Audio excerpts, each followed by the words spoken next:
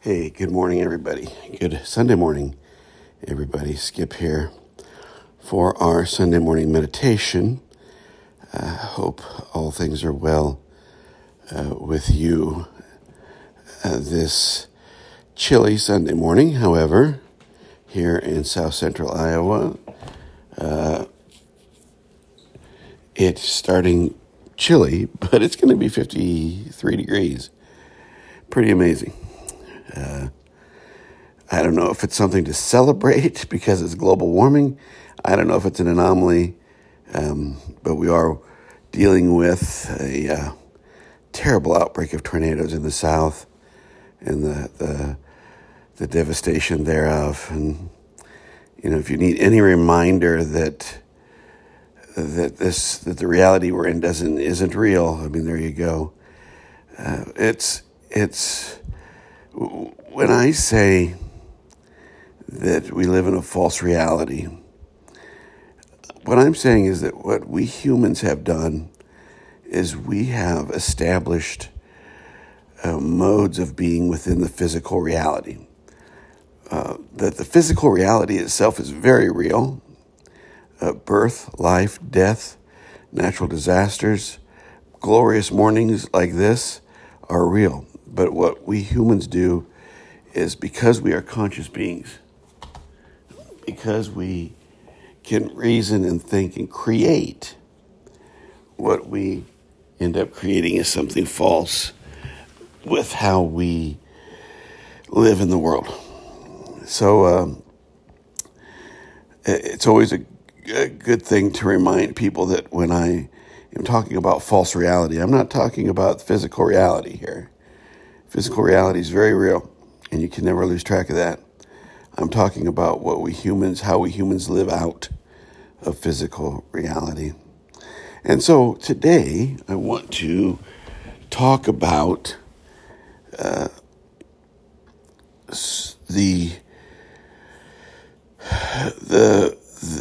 want to talk about being human and being spiritual. I want to talk about being human and understanding that we live in a false reality. But basically, I want to touch upon our humanness and what that means.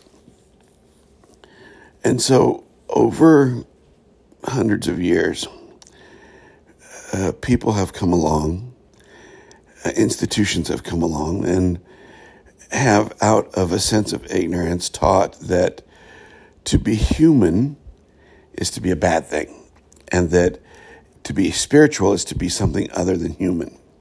Well, if you've listened to any one of these 180 plus episodes, I hope you have heard more than once, or you hear in some way or another every episode, that I believe that's another representation of the false reality.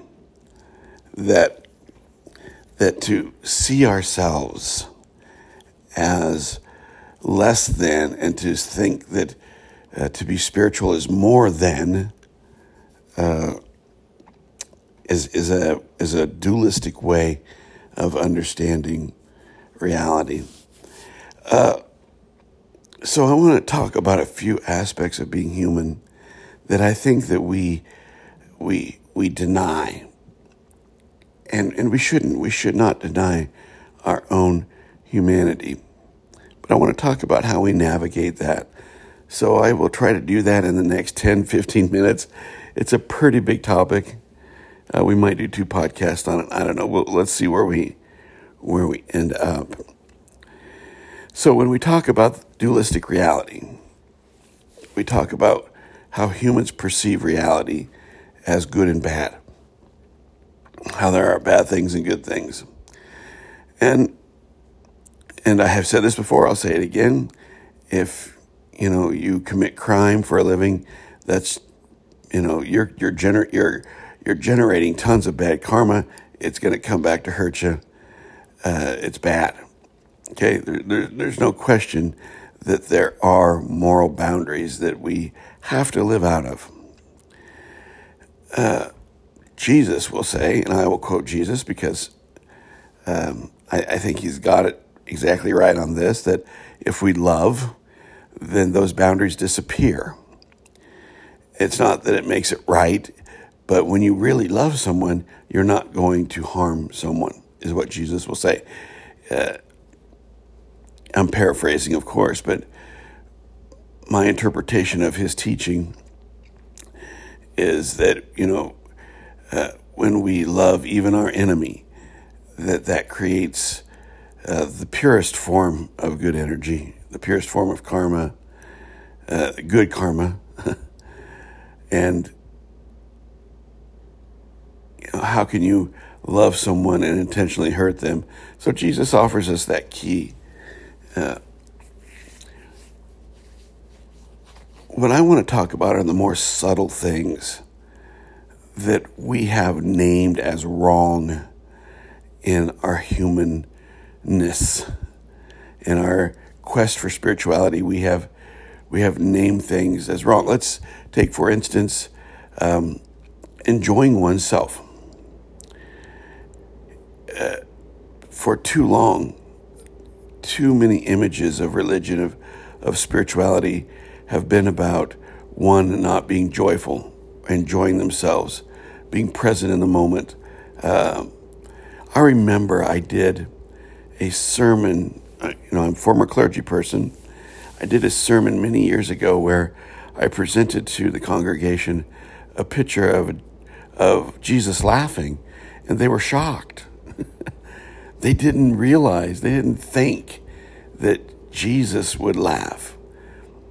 And I didn't do that to shame or guilt them, but it was a very interesting experiment that really proved something to me, that our image, our thought is about spirituality being stoic and rigid and serious.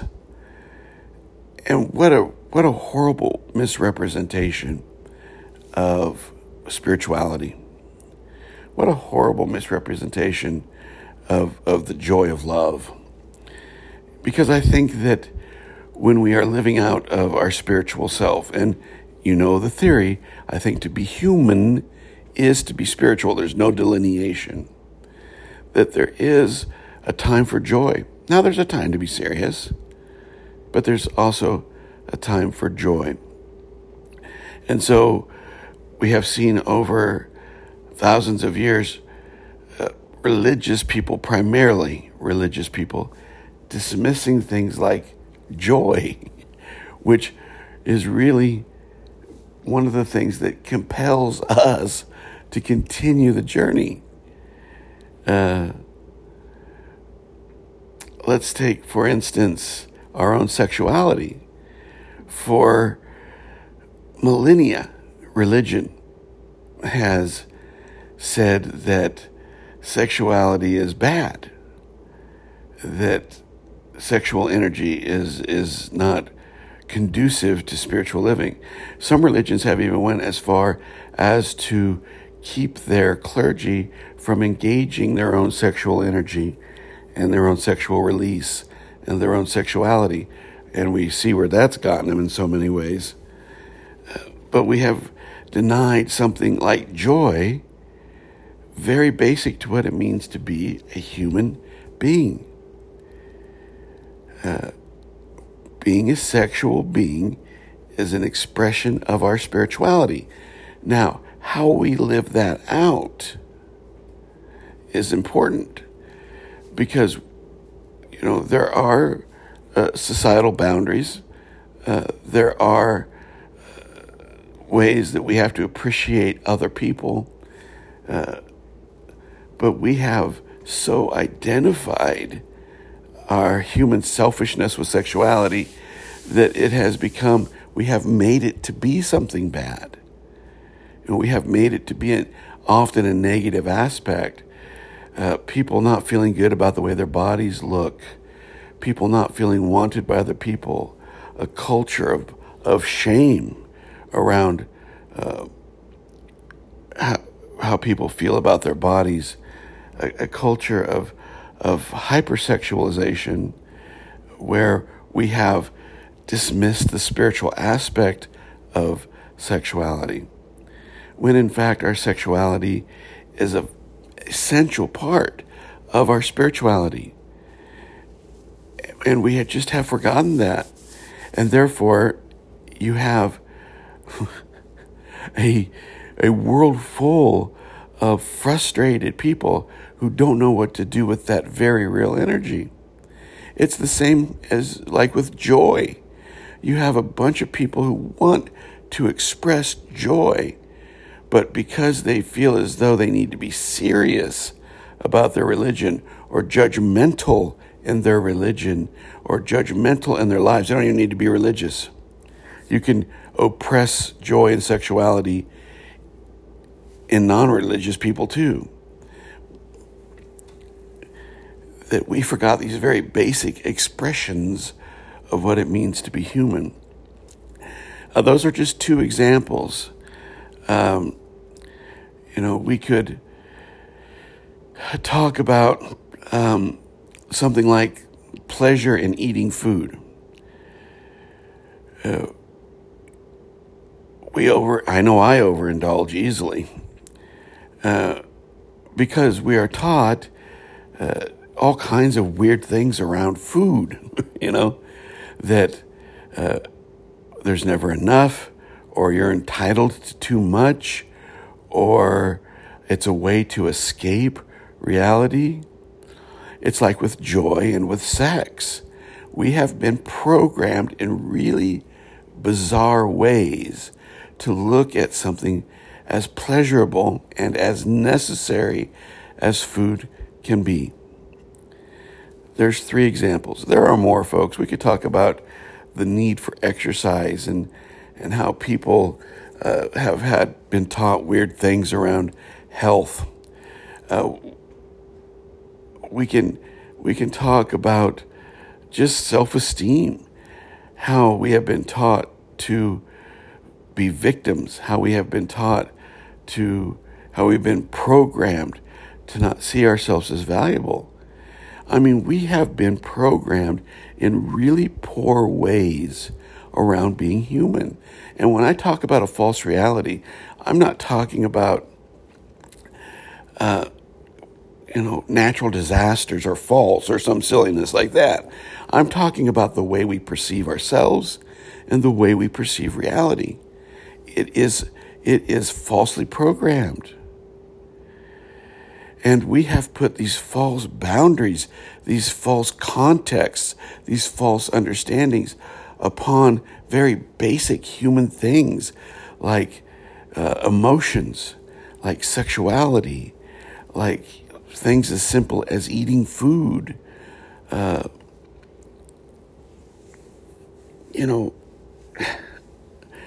scratching my head in frustration because I think it is a very frustrated thing. Look, we are all humans, and to be human is to be spiritual. And we have to find ways that we can unprogram, deprogram, and reprogram ourselves around very basic things. You are a human being, so you are entitled to find some joy and some laughter. And you have to do that by viewing the world with some amount of gratitude. It can't be all awful, Yeah, I talk a lot about the false programming, but I believe joy, finding laughter, finding gratitude is one way out of that. Look, unless you have some medical or mental condition, you are a human being with a sex organ.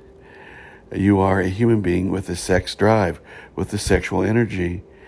We have to quit letting the externals program us. We have to quit letting the world tell us we're not worthy of that or that it's not a part of us.